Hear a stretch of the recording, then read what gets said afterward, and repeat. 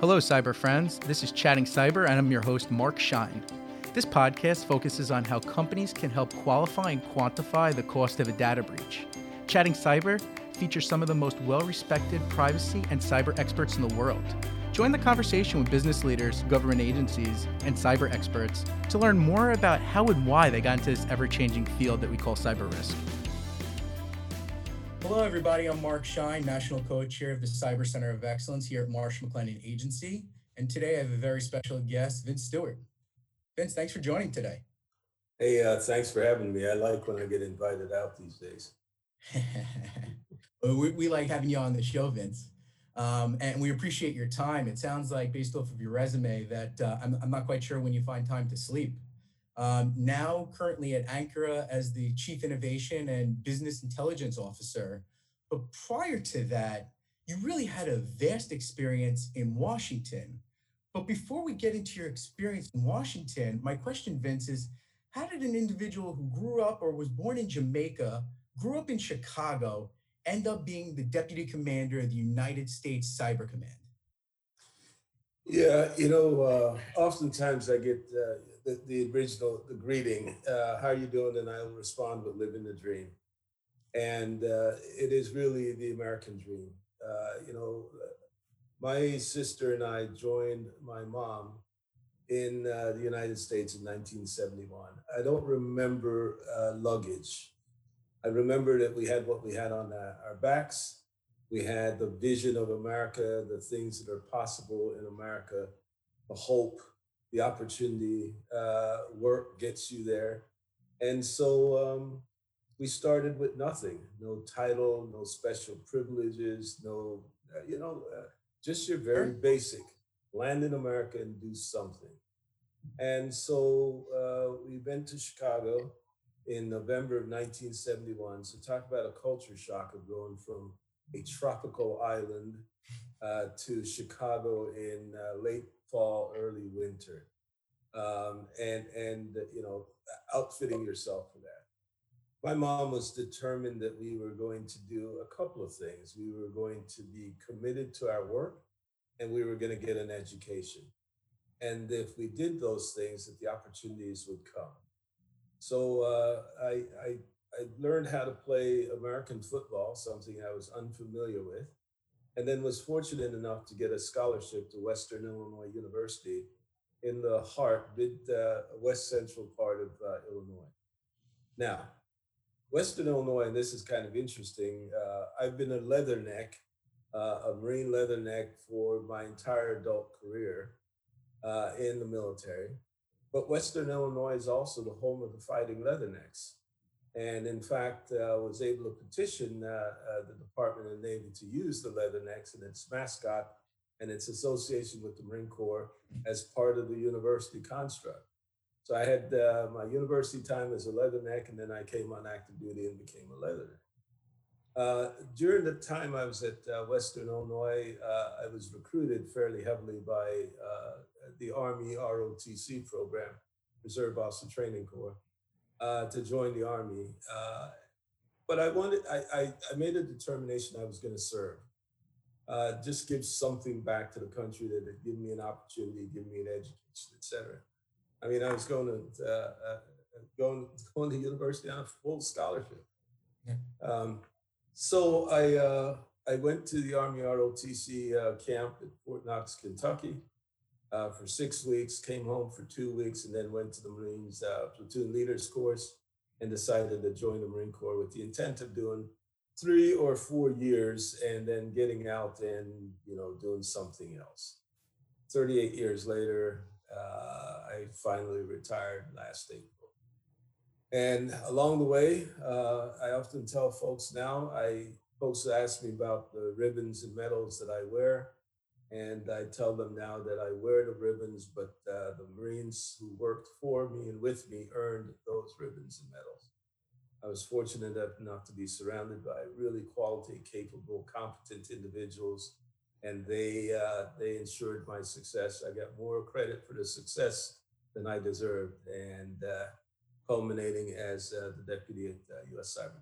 Okay, so that was a long answer. I know you prefer a shorter answer, but that kind of puts it in context how I got it. It's a phenomenal story, and most importantly, thank you for your service.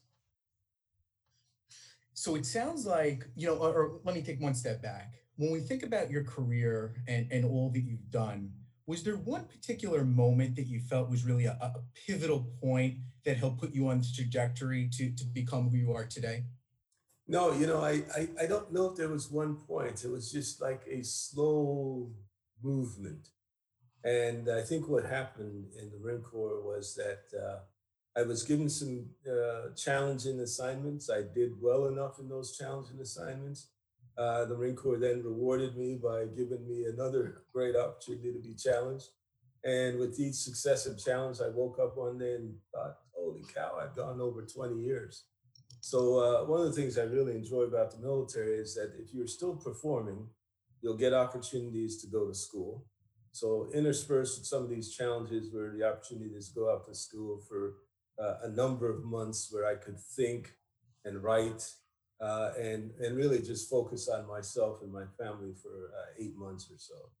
And then you get another assignment, and it is a great assignment, and you manage to be successful there, and you get another school and another opportunity. So it was a slow melt up, to use that phrase. I can't think of a pivotal moment except maybe the one time when well, there are two occasions actually, now that I think about it. About the 10-year mark, I went into my battalion commander and said, I'm thinking about retiring, resigning my commission.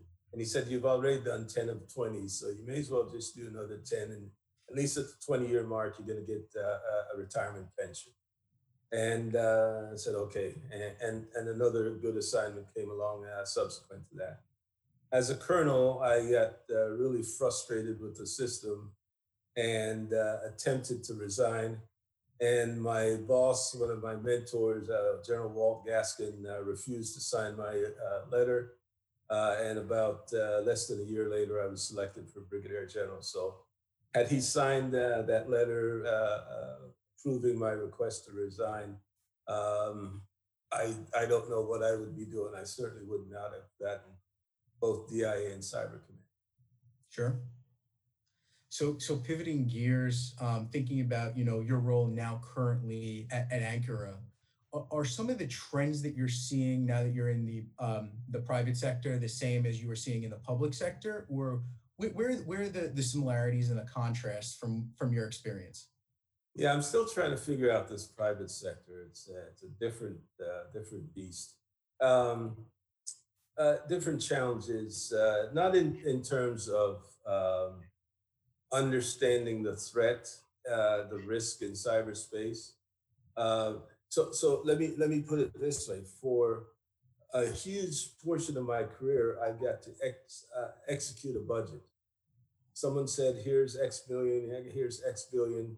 Go spend that money for the things that you think are important for the organization." Now I'm learning things like return on investment and margins. And I don't get a budget unless I make a budget. So, I can't just go, I need 10 more people, and it's going to cost me $10 million. It's going to be, how much revenue did you generate that will facilitate hiring 10 more people? So thinking about margins, and I want the T-shirt built for a buck 98, so I can sell it for $30, and I've got good margins. That is something very unique, different than I had to think about, certainly over the last 10 years. And the other thing that, and I have to be very careful how I say this, is I am struck by how litigious the private sector is. There's almost a constant, let's see if someone's going to sue us and how do we protect ourselves, or see how we can go after someone. I really didn't expect that, but I've seen that over the last 18 months, a very litigious environment. And talking to consulting firms that have lots of lawyers, that's tough to say, but and I don't think I think it is pervasive across the U.S. landscape. I don't think that's the case in Europe at all.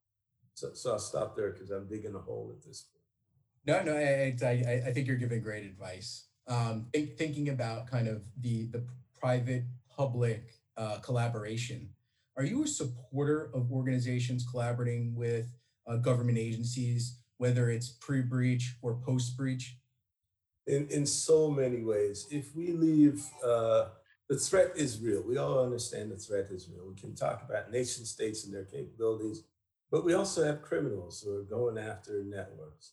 If we're doing this as individual points of defense, we're all going to fail because someone's going to find that weakest link, and that weakest link will move laterally and it will impact us all.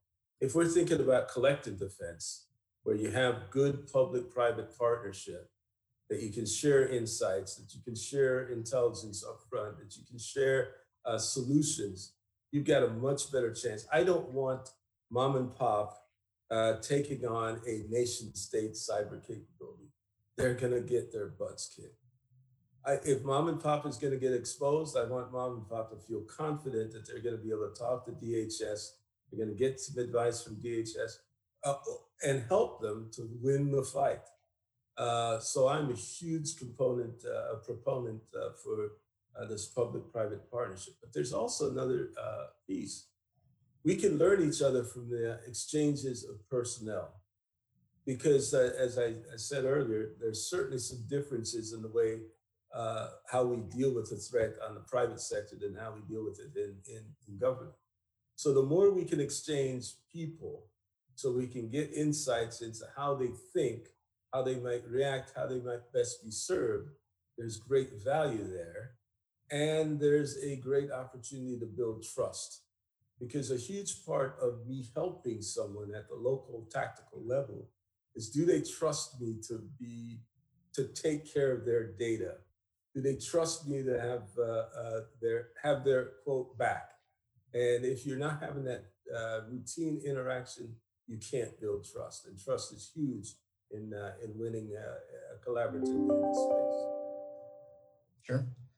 Vince, so oftentimes I'm speaking to an organization, 200 employees, $100 million. They're saying, Mark, why am I a target, right? Why would somebody want to target me? Should an organization in that middle market space, should they be more worried about the nation state attacks, the individuals here perhaps domestically, or their own employees? Yes, a couple of things. One is that size company, if breached, about 60% of them never recover. So, and the number varies over time, but about 60% of a company that size, once breached, whether from reputation, whether from resources lost, will not recover from a breach in their system. So, yeah, there's an old Russian saying that, or you may not be interested in Russia, but Russia is interested in you. And so, some of these small companies may not be at all interested in a nation state or a criminal, but they that's where the data and that's where the resources are. $100 million is a lot of money. And if I just harken back to Baltimore a little bit, Baltimore had a ransomware incident where they were asked for X amount in Bitcoin and cryptocurrency. They decided not to pay that. Now, Baltimore is a big city. It's the last time I looked, it was over $20 million to mitigate that ransomware effort. So yeah, you may think you're not a great target because no one's interested in my small company or no one's interested in me as an individual. But if I can get X amount in ransomware or extortionware from small individuals because I have access to their data, as a criminal, you got all kinds of criminals. You have the big end criminals who wants hundreds of millions of dollars, and you have the small end criminals who just want $5,000. So we're all part of this attack surface. We all have data that we want to protect or believe should be protected. And the criminals or nation state is very interested in our data, whether that data is used to extort, get ransom, or to manipulate, or just to be malicious. In terms of the insider, and again, the number varies, about 70% of breaches as a result of insider activity. Some of that insider activity is malicious, not a whole lot. Some of it is just dumb things that we do. I've often said I could send out an email that's in the subject line that would say, "Don't click on this link." And about 4 or 5% of the people who get that email will click on the link. And of course, phishing is the way that we get in from the inside. Sure. So you're going to have a small percentage that's just going to be really curious and click on the link and go there. And it doesn't even have to be a smart phishing effort, but we're getting smarter as criminals. We're doing socially engineered fishing. So if I know that you like to go fish in Montana, not to use fishing in two different ways, you want to go hunting in Montana and you like to do hunting in Montana in October, I can tailor a fishing ad that says, "Hey, Mark, come see the beautiful pictures of hunting and opportunities in," and you click on the link and off you go. So yeah, it's the data is what's important. We all have data that is valuable to us, whether it's in our personal lives or in our business interactions. And that data is at risk from nation states and from criminals. And like I said, a good chunk of that starts from the inside. Sure. So Vince, I mean, thinking about your experience that you've had, what was one of the most challenging, um, we'll call it data incidents that you've experienced that you could share with us? Yeah, I can't share the really challenging one. I'm sorry, but I'll give you an example of one that impacted a number of folks. Uh, Business email accounts.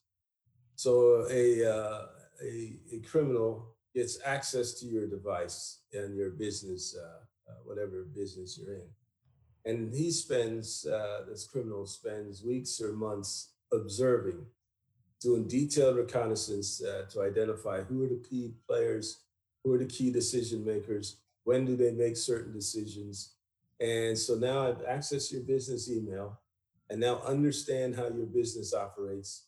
And one I saw was an email that looked very much like the CEO sent the email to his workforce saying, "Move X amount of money to this account at this time." It matched his persona. It matched the routines that they executed. And so the staff looked at the business email from the CEO and said, "CEO says transfer X million dollars to this account at this time," and click, off they did. Now the business comes back and says, "Holy cow, we just lost X millions of dollars. Can you recover that?" And the answer is no. It's gone, especially if it's cryptocurrency, it's even harder.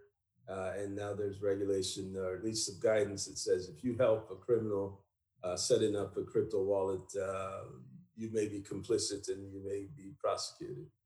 So hijacking a business email and using that business email to replicate actions that's routine is probably one of the more common and one of the ones I've seen that I can talk Sure, I appreciate it.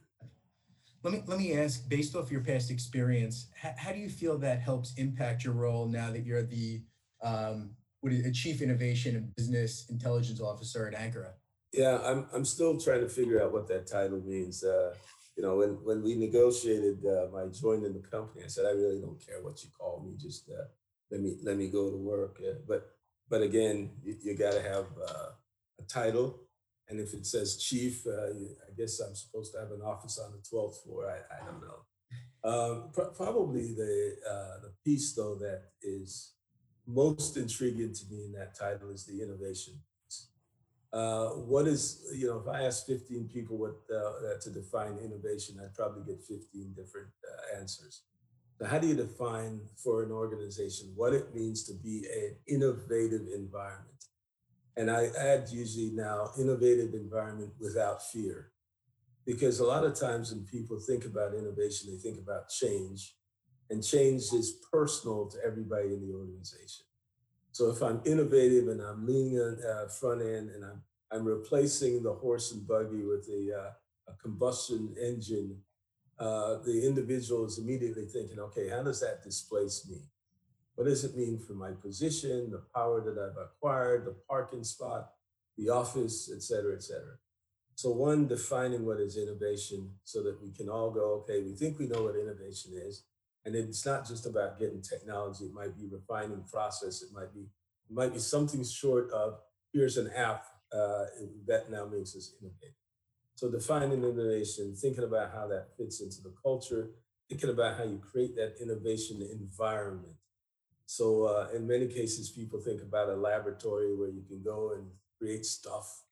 How do you create a secure virtual environment where you can take your wicked problems, put it in that environment, have that environment be connected to a number of organizations, think tank, academia, the best industry. And now I bring Vince Stewart's wicked problem into this environment, and folks go, "Ah, what are you talking about? This is easy. We already have a solution. Here it is." Or, oof, this really is a wicked problem. Let's put our heads against it and solve the problem. So that's the most intriguing part for me. The business intelligence piece is, for instance, I get asked now quite often. So what if there's this particular political outcome as a result of the November election? President Trump wins, Vice President Biden win. What's the composition of the Congress? Is it contested? What does that mean for my industry? What does it mean from a geopolitical risk and opportunity standpoint? Now, that's the fun portion because you can make up scenarios, and if you get it right 3 out of 10 times, it's pretty good. The others, it's just generally folks forget it. But so you go into an organization, pick your organization, and they're interested in a geopolitical risk and opportunities. They're concerned about what might happen at the election. They're concerned about the impact on their industry. And so we kind of walk our way through. Here's what we think. Here are the possible scenarios. And again, that's an awful lot of fun. So that allows me to bring my defense intelligence effort and experience to that geopolitical piece. And then on the innovation piece, I've always tried to be the guy on the leading edge of an idea, and then being able to take that and make the organizations better. So that's just kind of part of the DNA, I guess. Vince, I love your story. I really do. And everything that you've done for the United States and now that you're doing for the private sector, I very much thank you. But before I let you go, one word that means is very special to me is perseverance. And I'd like to know what perseverance means to you because your story is just incredible. Um, I guess if I could boil it down, it's stick with it, regardless of the situation. Oftentimes, I'll tell folks you have to be like a relief pitcher. You may get clubbed today and lose the game in the eighth inning, but you better be ready to go tomorrow. Do whatever it is to prepare yourself physically and mentally to persevere, to get with it, to be a champion, even because life's going to knock you down over and over again. If you have a good idea, a good vision of who you are and what you want to accomplish, you just got to stick with it throughout any circumstance. Never lose sight of the vision.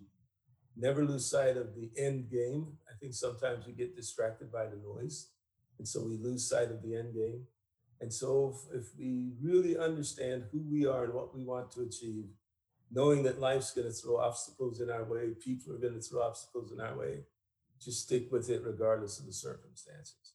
That's probably as good as I can give for perseverance. Vince, I really appreciate the time with us today. Thank you very much for coming on the show and chatting cyber. Easy to do, and thanks for giving me a platform. I love talking, as you can tell.